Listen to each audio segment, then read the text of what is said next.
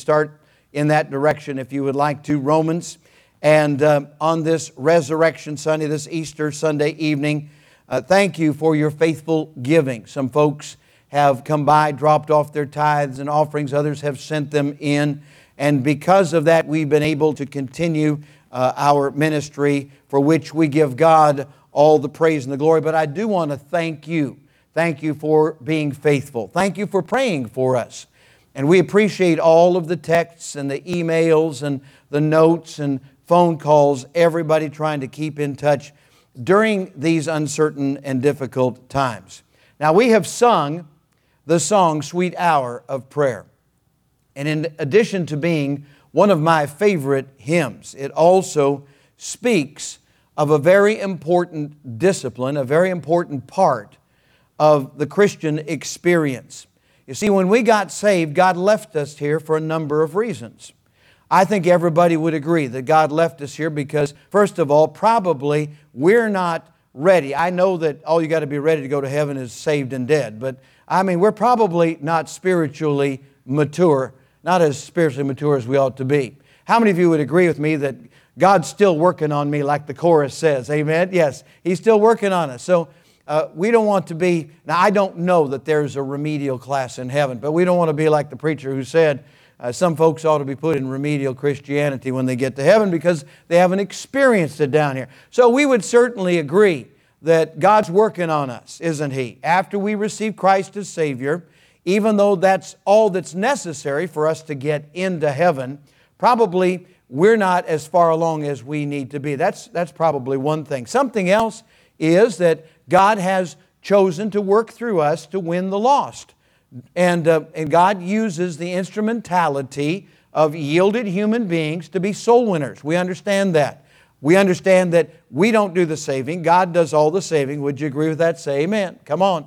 But God uses the instrumentality of saved individuals to help lead others to Christ. That's important. But now here's something.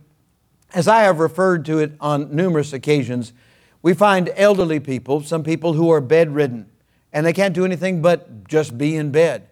And they say, "Preacher, why am I still here? Why did God leave me here to be in such pain and misery?" And they go on like that.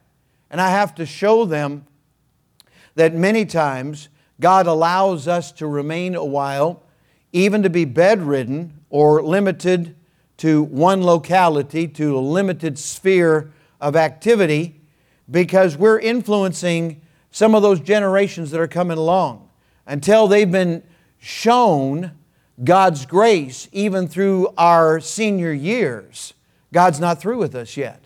And while we're lying there on the bed of affliction, think about this. You that are at home, those of you that are bedridden or ill, let me tell you right now, as long as you can, as long as you're breathing, you can breathe a prayer.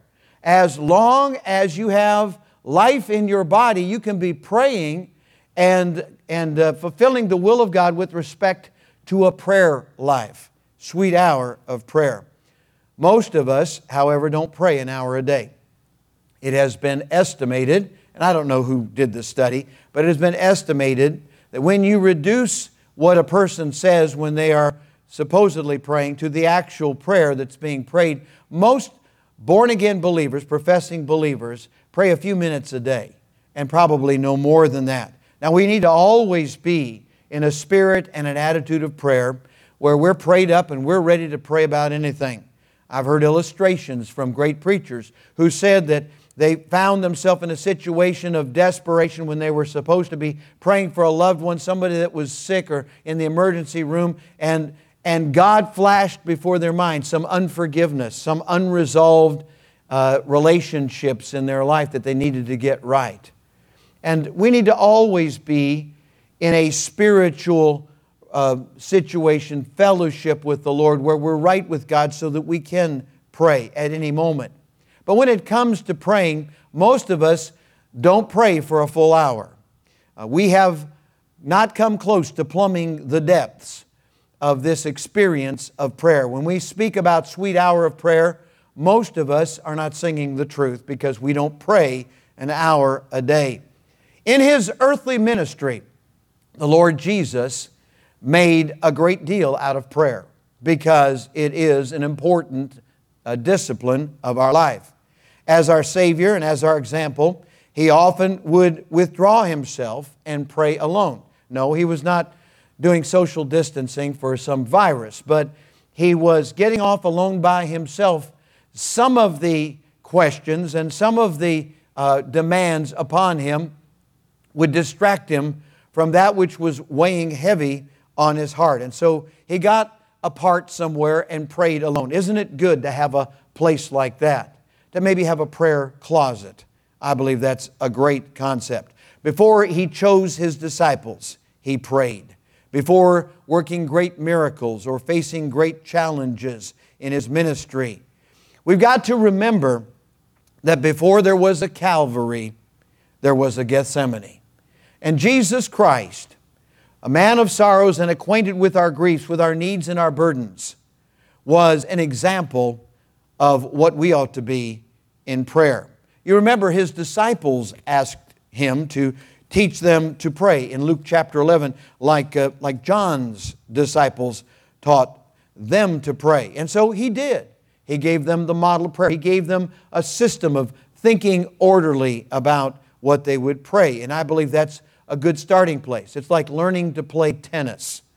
If you've ever been taught the correct way to play tennis, you don't just get out there and start whacking the ball around like you are on the back lot. But you learn there's form, and you have to have your feet and your form and your serve and the way you place yourself defensively for the return shots. All of this requires some teaching, some training, and some discipline. Well, it's the same thing with prayer. As we're starting out, before we become world-class prayer warriors, we have to learn some basic things and practice some basic disciplines.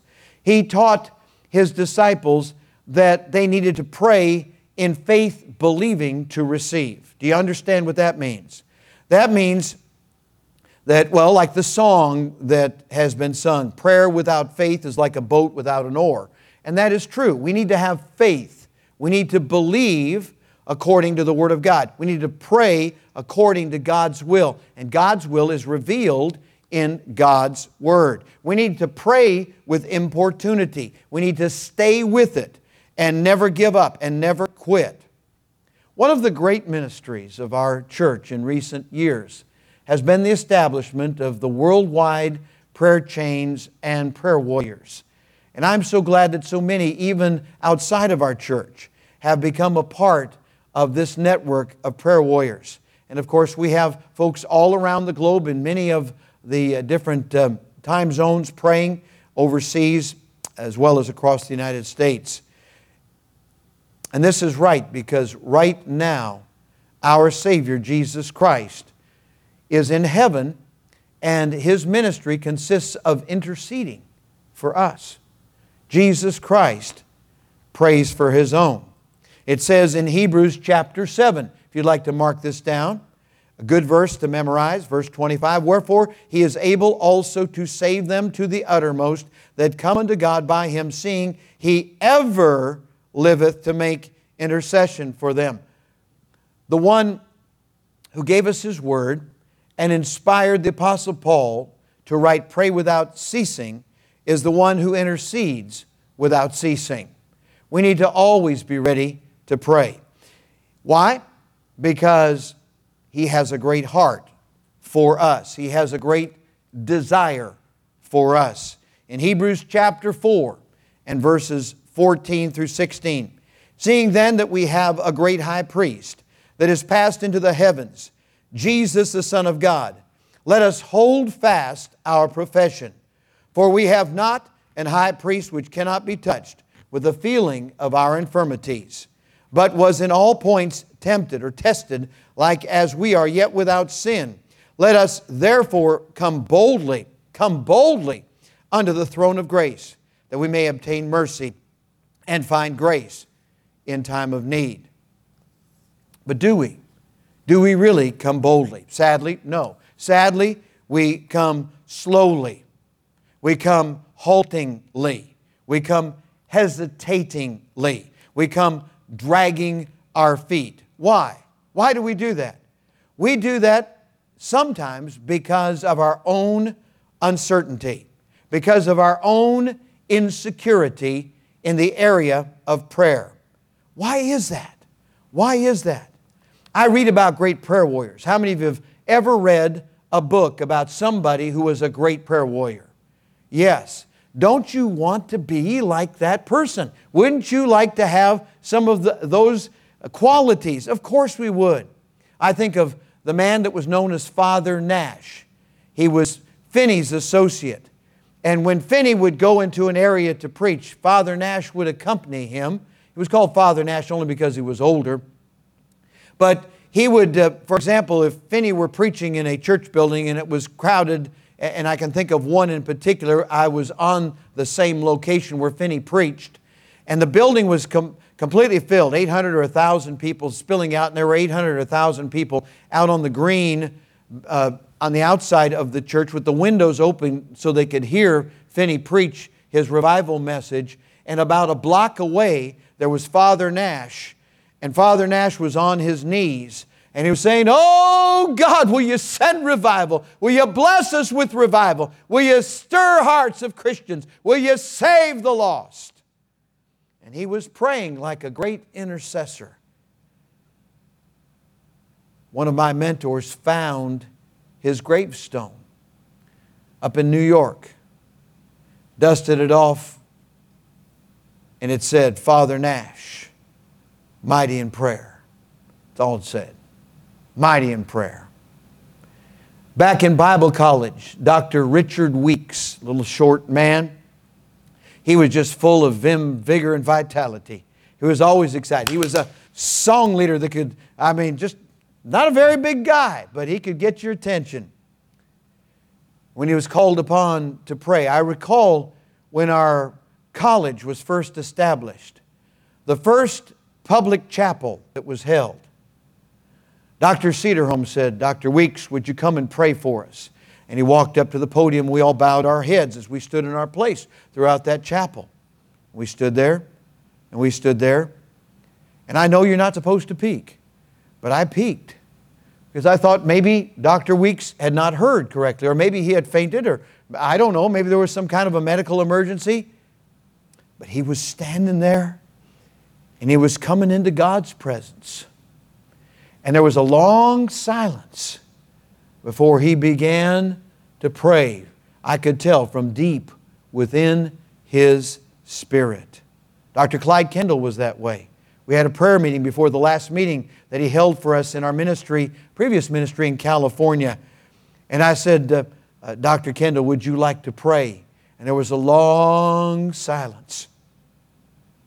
And then he began to kind of groan. And nothing spooky, but he was coming into God's presence. It was the real deal. Some people discount the importance of this kind of deep prayer.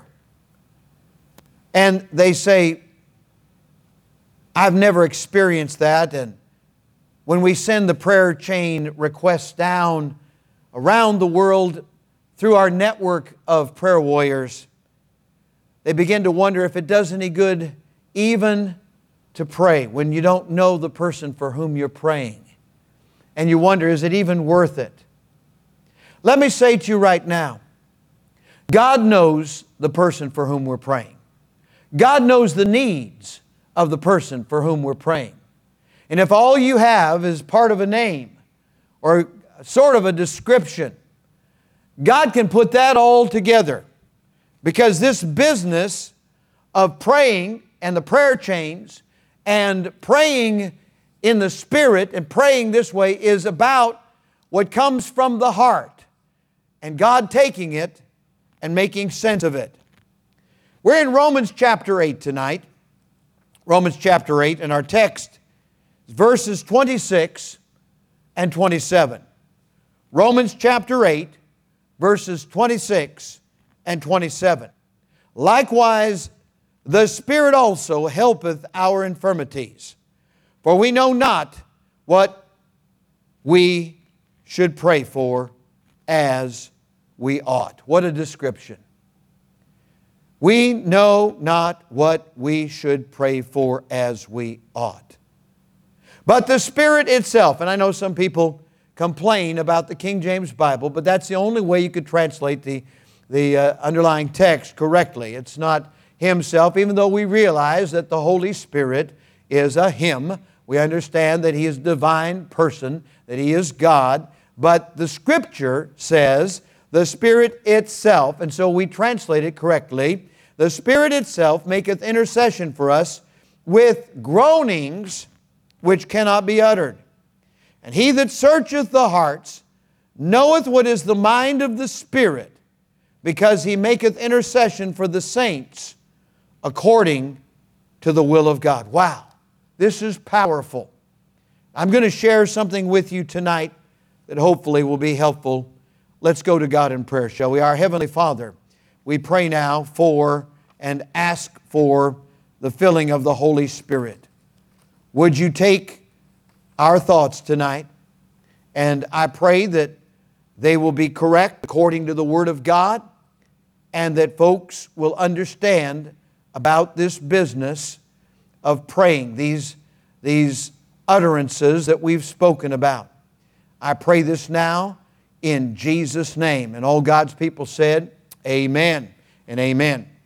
Now please don't think that I'm going to suggest something spooky tonight, nor am I going to fall prey to the false teaching of those who misunderstand all of those passages about New Testament languages or tongues in the apostolic age. They're no longer necessary because of the completion of the canon of Scripture. According to 1 Corinthians and chapter 13, that which is perfect is come, and that which is in part has been done away with. And so that special apostolic ministry of tongues, even as it was correctly spoken of and taught, is no longer necessary, and is certainly not fulfilled by what people call tongues today, the gibberish that they just spread around and call tongues. This is not about that, but it's about something very, very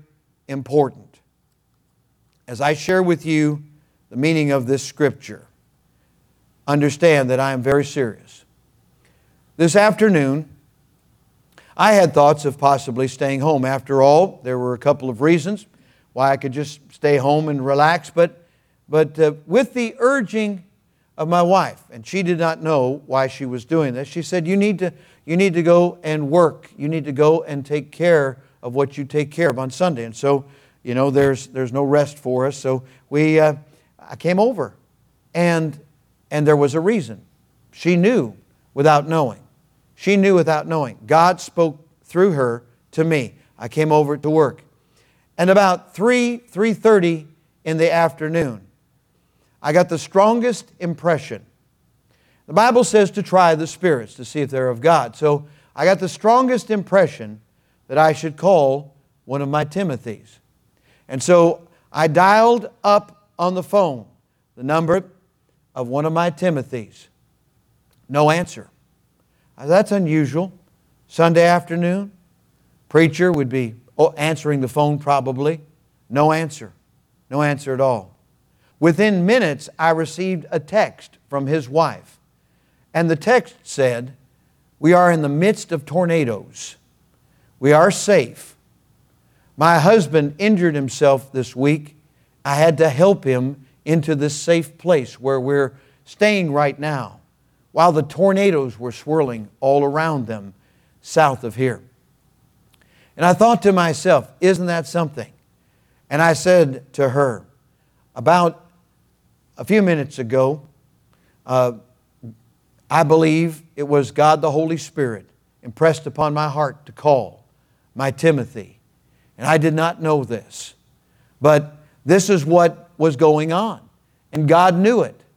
There have been numerous occasions through our ministry over the past 50 years when we've been awakened in the middle of the night with an impression to pray for somebody, or just to pray and say, Lord, we don't know for whom we are praying, but whoever needs prayer. And we go through our our names of those that are near and dear to us, and we would begin to pray. And the reason we would do that is because even though we did not have complete understanding in our five senses, so to speak, in the realm of our rational thinking, the Holy Spirit in the spirit world, I'm talking about God, the third person of the Trinity, knew and took that moment in time to impress upon our heart to pray.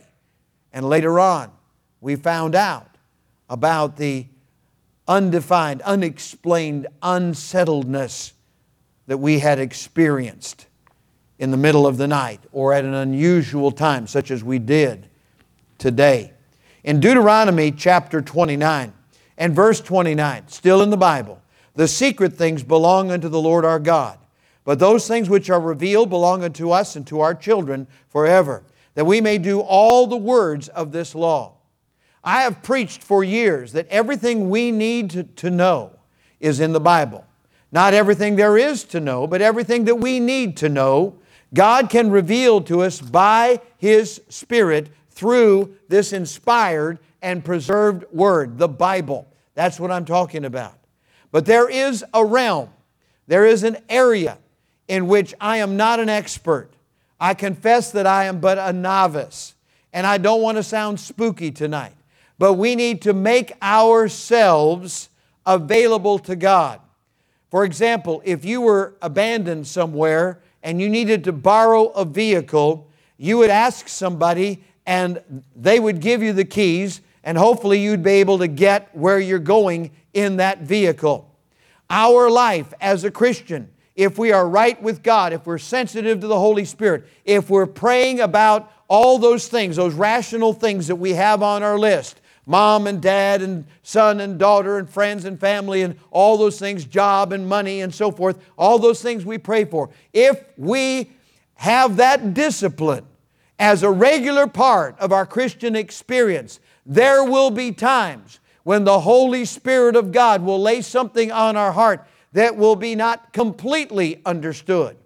And as a result of it not being completely understood, we will go to God and we'll say, all right, Lord, I don't know what it is, but I'm going to go to prayer right now. And we begin to pray. We go down that rational list and we begin to pray name for name for name. And later on, we may find out, we might not, but we may find out that there was a special need for which we're praying. Today, I believe the Holy Spirit impressed my heart to pray for that Timothy. I did not know that he had injured himself. I did not know that the whole family had to take cover for several waves of tornadoes that were coming through that part of the country. I did not realize that. But God knew that. God, the Holy Spirit, laid it on my heart. And He looked down and He said, well, Brother Winiger, he's not much, but he's all I've got. In that particular case, I want him to pray. I began to pray for somebody. I did not know what they needed prayer for, but I began to pray for them, and I tried to call them, but God had laid that one on my heart. When we are developing a prayer life for the things that we know, God will use us in a most unusual way from time to time on things that we do not completely know, those secret, unexplained things. Why? Because we are a little Trinity. You know there's God the Father, God the Holy Spirit. You know there's God the Son. You know that there are three persons of the Godhead, the Trinity. We likewise are tripartite. We are spirit, soul, and body, as Paul wrote in 1 Thessalonians. Now here's what I am saying. We are just made for that sort of thing to happen. Not all the time. That's what makes a miracle a miracle. A miracle is a miracle because it doesn't happen all the time. If it happened all the time, we wouldn't call them miracles. We'd call them usuals. But miracles, we call them regulars, usuals. But they're miracles. They're special. And only God can be behind a miracle. We don't work up a miracle. God works a miracle. And when there's an unusual case in which God wants to use us, it's just like you need to get someplace and you borrow the keys to that vehicle and you get from point A to point B. In the same way, God looks down and He says, I'm going to use you. God wouldn't have to. God wouldn't have to use us, but He chooses to use us. And He says, pray for XYZ, pray for brother so-and-so, pray for somebody. Or right now, pray. There's an impression. So you start to pray and you say, all right, let's see, let me get my list out. And if you have an order of prayer, if you pray for people regularly, God will do that in your experience from time to time. This is what we're talking about. Do you ever feel like you're at a loss in some Christian discipline? It's like you're no good at it. Now, these young men were down playing basketball, and every one of them could play for the NBA if they were actually having a season. I watched them swish, swish, swish. Well, it wasn't quite swish. It was bang, bang, bang. And then there were a few swishes in between. Amen. Amen. Now, preacher, gone to meddling. All right, okay. But here you have some young people that are exuberant and excited, just like we are when we first get saved. We're exuberant, we're excited. But you know, if your sights were set, men, on being in the NBA and you didn't make it, you'd be disappointed forever. But you see, it works in the realm where you play. It works when you guys are playing your game downstairs in the gated area. That works for you. Now, you may not be NBA right now, but on your own level, there's adequacy there, there's usability, there's availability there, so to speak, in the realm of basketball, in the realm of sports. The same thing is true in our Christian experience, in the disciplines of the Christian life. Praying, reading the Bible, explaining the truth, giving an answer of the hope that lies within us. We need to be our best. We need to do our best. And the Lord will choose us out and will say, I'm going to use you. I do not know why God chooses us, but I know that we need to be ready for God to use us when He wants to use us in any given situation. I want you to pray. I want you to speak up for me. I want you to do this for me. I want you to serve me in this area or that area. We need to be our best. We need to yield to God. So wherever I am not adequate, wherever I don't make the grade spiritually, I need to be available for God to use me and to take whatever that is that He sees that He wants to use and allow Him to make full use of that. In this realm of the Spirit, it's often the case that we cannot fathom what God is doing. But we need to be consistent in what we know to do. We need to be consistent in what we are, I'll use the word adequate at, what we have developed in that area. We need to do what we can do. We may not know what God is doing. We may not have complete understanding, but we need to yield ourselves to God. Even though, Lord, I don't understand why you want me to go this way. Lord, I don't understand why you want me to speak to this person or say this or do this other thing in your service. I am available, Lord, even though I don't have complete understanding. We may not have complete understanding. We may not have what you would call great eloquence or utterance. But the Holy Spirit, God, the third person of the Trinity, gives us what we need to know. Takes whatever it is that we're trying to say and makes sense of it. And when we're praying, it may be, now I believe this, when we're called upon to pray in a public venue, we ought to make some sense. But when you are in your personal prayer list, it may be that you come to the third person on your list and you don't know exactly precisely what to pray. And so you say, Lord, I don't know what to pray. You admit that. Lord, I need you to make it clearer to me, or Lord, I'll just be satisfied to pray for so-and-so. And so you call their name.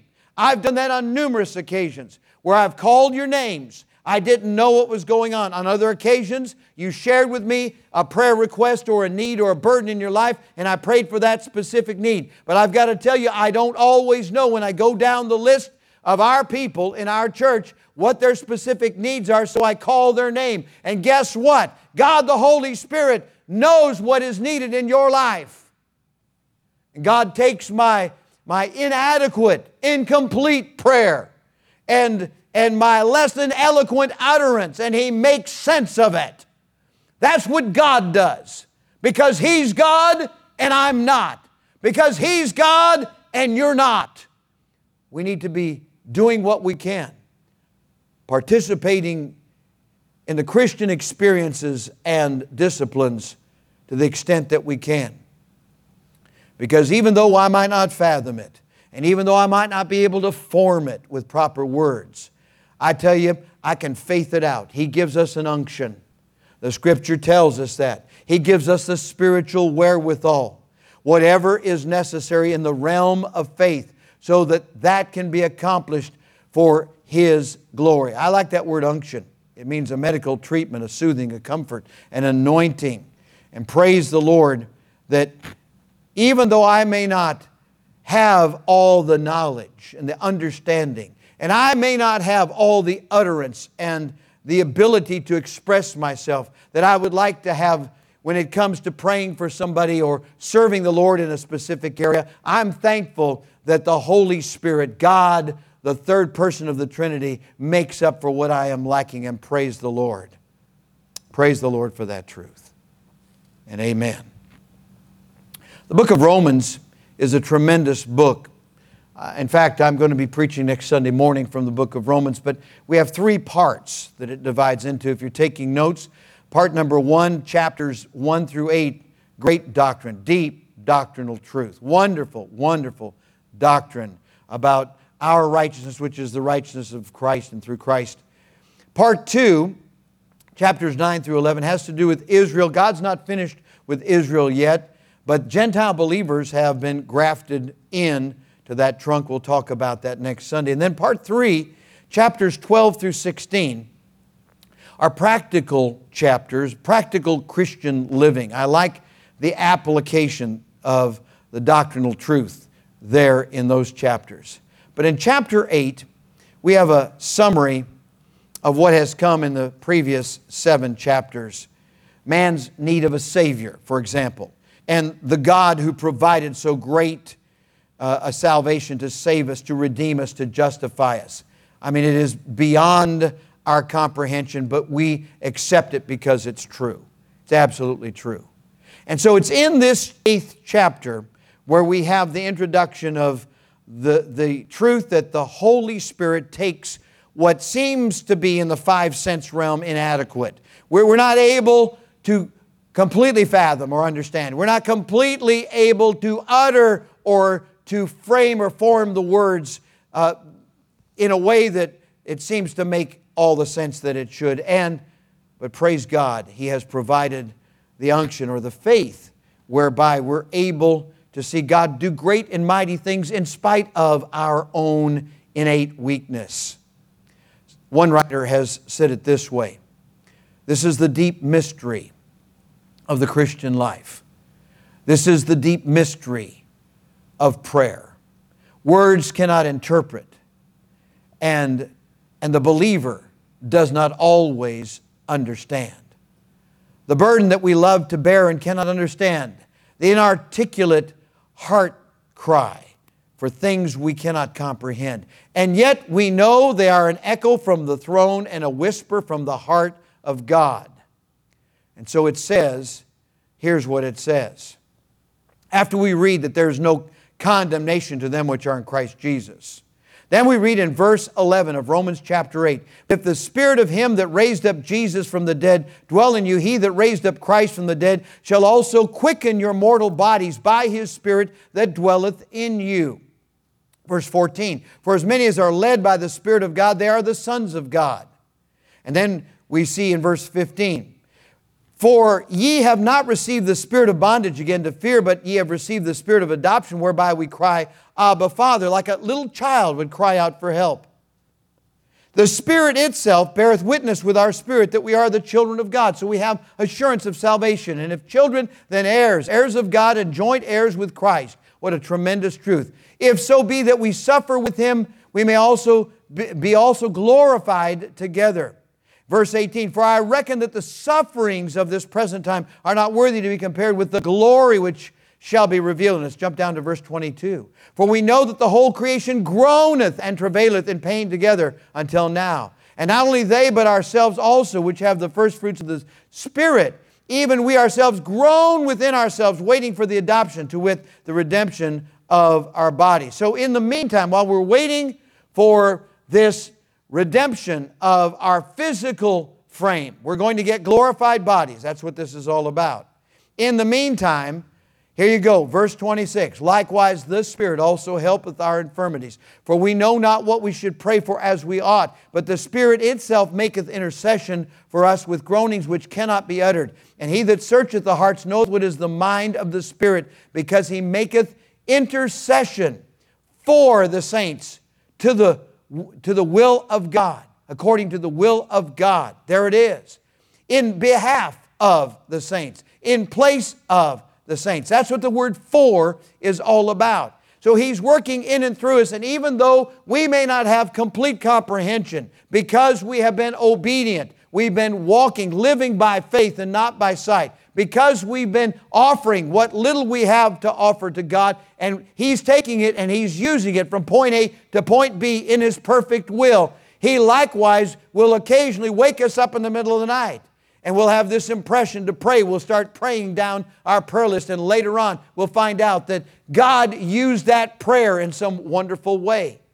God will impress the preacher's heart in the middle of the afternoon to pray for a Timothy.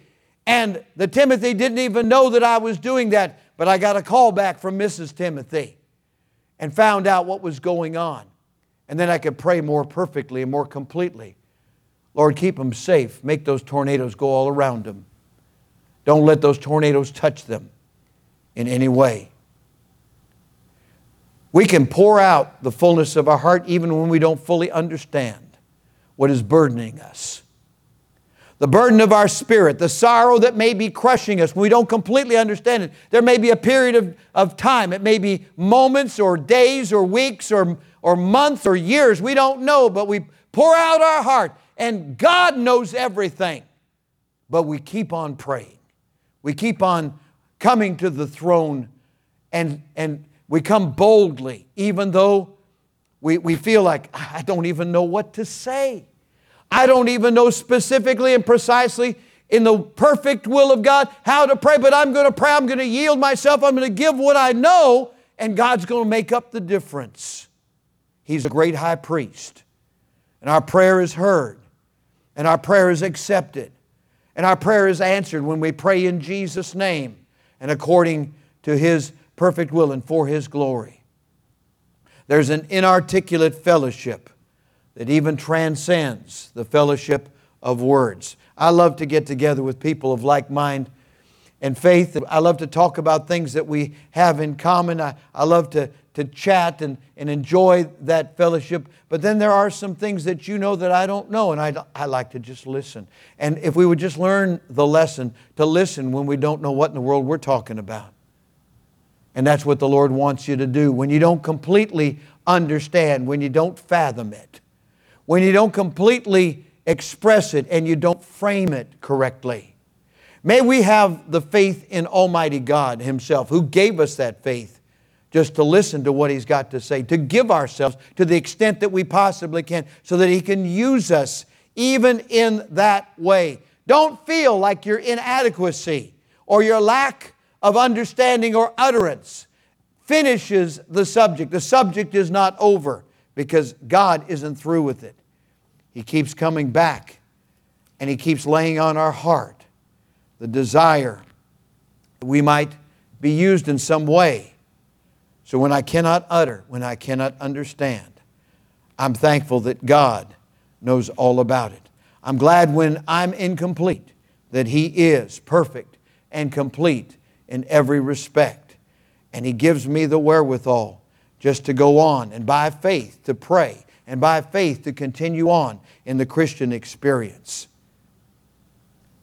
We talk about sweet hour of prayer. There may be some times when there'll be groanings. I'm not talking about gibberish. I'm not talking about the tongues heresy of our day. But I'm talking about real, deep prayer.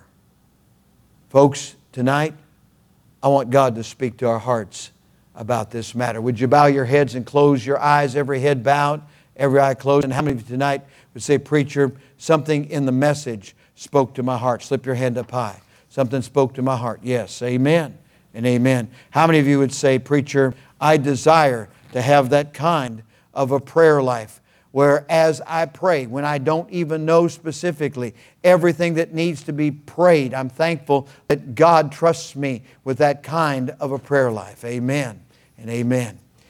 Our heads are bowed, our eyes are closed. If you do not know Jesus Christ as your Savior, for whosoever shall call upon the name of the Lord shall be saved. Right now, would you pray from your heart to God and mean it? Something like this: Dear God, I admit that I'm a sinner. I deserve to pay for my sins. I believe Jesus died to save me. And right now I receive the Lord Jesus Christ into my heart as my personal Savior. Please take away my sins and take me to heaven when I die. If you prayed from your heart to God that prayer or something similar and meant it, would you slip your hand up so I can see it right now?